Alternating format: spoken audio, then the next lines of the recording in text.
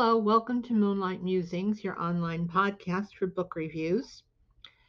I'm your host, Marian Marchetto. In case you haven't noticed, I've been missing from the airways for a couple of months, and that's because I've been very busy finishing up and launching my latest book called Night to Love, and it is a silver haired romance in case you're interested. You can find it on Amazon, and it's available in print and ebook and on Kindle Unlimited. I've also been reading a lot, so we have some catching up to do, my friends. Today I have for you a book review of The Bride Goes Rogue by Joanna Shupe. It is the third book in the Fifth Avenue Rebels.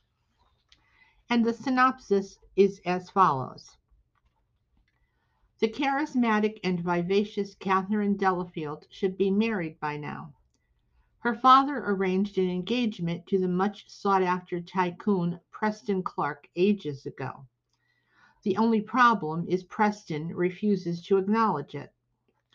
But this isn't going to stop Catherine from living life to the fullest as she ditches all silly notions of love and marriage and sets out to sample all the excitement New York City has to offer.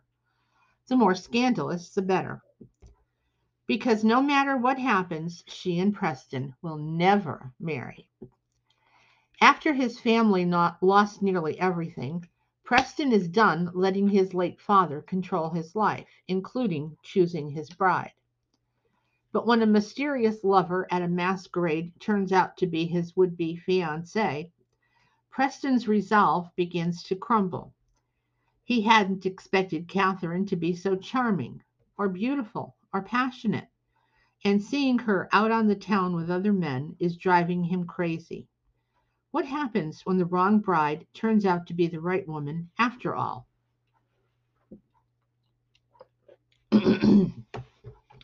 My review. For more than a year, the stunningly beautiful Catherine Delafield has watched from afar as her betrothed, Preston Clark, ignores her.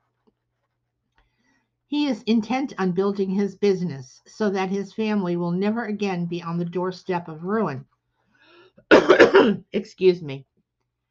At her father's urging, Catherine tries to pin Preston down by consulting him about wedding plans, only to be sent packing. Preston blames Catherine's father, once his own father's partner, for not lending a hand when old Mr. Clark lost everything. Instead, Mr. Delafield turned his back on the Clark family and swiftly cut business ties. However, Mr. Delafield now sees a piece of property that he wants and urges his daughter to move forward with the wedding. Excuse me. But when Preston turns Catherine away, that's when the fun begins. Hurt and humiliation engulf Catherine, and she gives him a piece of her mind before leaving in a huff.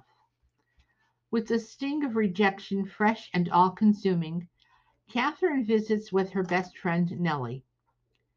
Catherine has wasted enough time waiting around for Preston and wants to go out and experience life on her own terms. The two women make plans to attend the scandalous masquerade known as the French Ball, held annually at Madison Square Garden, and Catherine resolves to maybe even take a lover. Through sheer determination and hard work, Preston has rebuilt his fortune and is now poised to build the largest building in the world, until he learns Catherine's dad has betrayed him yet again. In fact, it looks as though Mr. Delafield might have stolen the property Preston plans to use for his project. That is something Preston will not let happen. He will get the property back by whatever means necessary. Things take a downward turn when Preston's mistress wants more than he's willing to give. He divests himself of her, and searching for a diversion leads him to the French ball, where he becomes entranced by a delightfully beautiful woman. They share a steamy encounter, making plans to meet the very next day. With their masks firmly in place, they have no idea of each other's identity. Imagine their surprise when they meet the next night and discover the truth. Angry words are exchanged, with both vowing to stay away from each other. Yet their paths cross several times, and despite their resolve, they are drawn together, with Catherine resolving to turn their meetings into an affair that she feels is owed her. But the world of business inserts itself into their growing feelings, and there's nothing for it but for Catherine to break off their relationship. And when she leaves town to gain perspective, Preston finally realizes that he would do anything to win her back. Will he be too late? The Bride Goes Rogue is to me one of Joanna Shupe's finest stories. The characters of Preston, Catherine, and Nellie are all nuanced with numerous facets. The supporting cast of Mr. Delafield, Kit Harrison, Preston's friend, and his wife Alice, and several others bring back the reader to their own stories from previous books in the series. Set in New York City's Gilded Age, the story is evenly paced, and even with so much happening in the story, it does not detract from the growing romance between Preston and Catherine. If you like passionate love scenes, questionable business dealings, great secondary characters, a bit of heartache, grief, betrayal, a smidge of jealousy, and ultimately a happily ever after, then don't miss this book.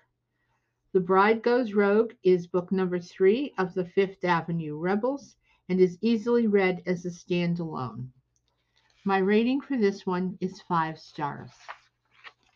Again, I thank you for joining me on this episode of Moonlight Musings. I urge you to leave a review for each and every book you read, especially the ones you like. And as always, keep reading and have a sparkling day.